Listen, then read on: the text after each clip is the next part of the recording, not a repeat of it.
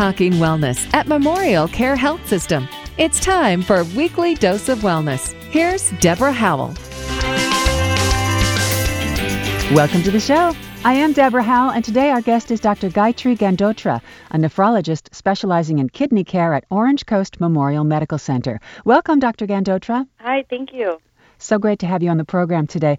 Diabetes is a multisystemic disease that affects many organs, most commonly the eyes, the nerves, and the kidneys. Education and early intervention is of utmost importance in preventing diabetic kidney disease and dialysis. So today we will talk a little bit about the possible long-term effects on the kidneys due to diabetes, how to properly manage diabetes to avoid damage to our kidneys, and ways to help keep your kidneys strong. So, Doctor, what is diabetes? So diabetes is a condition where your blood sugar is high either because of lack of or our body's resistance to a hormone called insulin. And insulin is secreted by cells in our pancreas, and it has important effects on the metabolism of carbohydrates, fats, and protein. So once we eat, our blood glucose becomes elevated, and insulin gets secreted, and it allows for our fat, liver, and muscle cells to use the blood sugar. Okay, so typically there's two types of diabetes. There's type 1 diabetes, where our body's own immune system attacks the cells of the pancreas. Mm-hmm. So we don't have any insulin. And the way to treat this is by injecting insulin into our cells. And this accounts for about 15% of diabetics. The second type is where we are resistant to insulin. So this presents after the age of 40, typically. Okay. And then how does diabetes go ahead and affect our kidneys?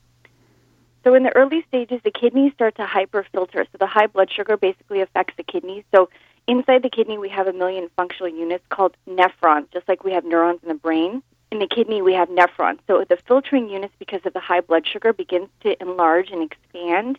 It compromises the integrity, and eventually we start spilling protein into the urine. So when we spill protein into the urine, that's how diabetes affects the kidneys, and it's also known as diabetic nephropathy. So this is the first sign of kidney disease. Got it. And what are the symptoms to look out for that may indicate your diabetes may be affecting your kidney health?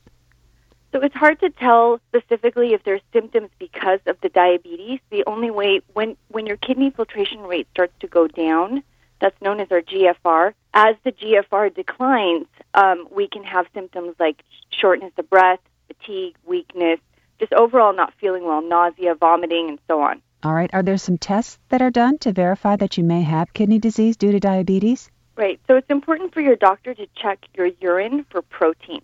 And that's something we don't, some doctors do, but it's very important to make sure we do this at least once a year. This can be done with a simple urine analysis, or it can be done on spot samples of urine. Other ways to do it are checking your urine for a protein or a 24-hour sample where you urinate into a container for 24 hours. Other tests are routine blood tests, like checking your blood creatinine level. Mm-hmm. That's something we check in our chemistry. Knowing your GFR or your filtration rate is also very important. So these are the few tests we can do to check to see if diabetes is affecting our kidneys. That's why they always make you pee into the cup when you go to the doctor. Okay. Yes. Thank you for demystifying that for many of us. Yeah. What are some ways to manage diabetic kidney disease if someone tests positive for protein in their urine? So people often think that diabetics will think, well, if, my blood sugar is under control. You have to understand the dynamic of the kidney. So if our blood pressure, not blood sugar, if our blood pressure is high, we have higher pressures inside the filter, the kidney filter. And if you have higher pressures, you're going to spill more protein in the urine. The goal is to not have protein in the urine. Okay. We can put out up to 150 milligrams a day. That's in a normal, healthy individual. So the minute when we start putting out, say, 500 milligrams a day or 1 gram a day, that's when you know that diabetes has basically affected your kidney filter.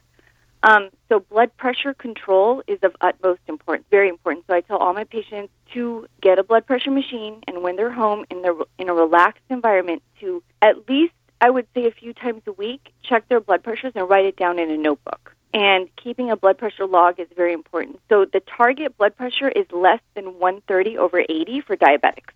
So there's two numbers when we check. 80. And that's for both types of diabetes? Yeah, that's for both types of diabetes. If you have protein in your urine, your target blood pressure is lower, and that's 125/75, because you want to keep the pressure down so that you don't put protein out in the urine. Other important things are to make sure, obviously, that your blood sugar is well controlled, and to have your hemoglobin A1C, which is a test. It's a marker for diabetics. It's a 3-month test. That number should be less than 7. That should be your target hemoglobin A1C. And there are certain classes of medications which your doctor will prescribe for you if you have high blood pressure and protein in the urine. So they kind of hit two birds with one stone. Those medications will reduce the protein in the urine and bring your blood pressure down. Got it. Now, let's say that you are diagnosed with diabetes. What are some ways to prevent diabetic kidney disease if you're living with diabetes? Well, the ways to prevent it is what we talked about, is to checking your, make sure you get an annual screen. You check your urine for protein. You check your kidney function. Keep your blood pressure under control. There's been studies that show if you stop smoking, there's an additional benefit. Physical activity and exercise, just overall living a healthy lifestyle, will prevent you from getting diabetic kidney disease. I think that pretty much almost answered in full my next question, which was going to be, are there some other good ways to keep your kidneys healthy in general to prevent kidney disease? Right. So I call it the 8 golden rules, and to keep your kidneys healthy, and this is for people without any kidney impairment. And other weight loss, physical activity is very important. A low-salt diet, a less than 2,400 milligrams a day, is very important. People oftentimes say, we eat out, we eat processed foods. Those have a lot of sodium in it, and that can increase your blood pressure over time. I mean, you will invariably eat sodium without even knowing it, just in a slice of bread.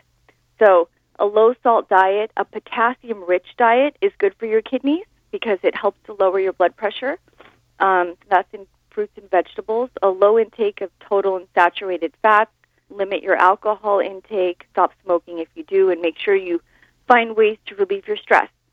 And exercise is one of the best. It is. Exercise is one of the best, and that's the one that shows if you exercise for 30 minutes 5 times a week, that is the one that will drop your systolic blood pressure without taking a medication by, say, 5. So if you have a blood pressure of 140/80, that'll bring it down to 135/80. Incredible. And it's just, light walking even does that 30 minutes. There are some, exactly. You don't have to get on a machine, you don't have to kill yourself, but make sure you walk at a good pace for you, and 30, like you said, 30 minutes 5 times a week. I have a friend who always says every muscle every day, and I think the stretching regimens in yoga, or just stretching routines in general, help all our organs. Right. And people are, it's interesting to see that people will continue to not adhere to these measures or change their lifestyle, but they'll continue to take medications, which have a lot of side effects. So I'm a big proponent of trying to wean off your blood pressure meds. If people do 6 months of this, they can even come off of one of their blood pressure pills. You don't need all the medications to keep there's no point in not adhering to a healthy lifestyle and just taking pills to bring your blood pressure down.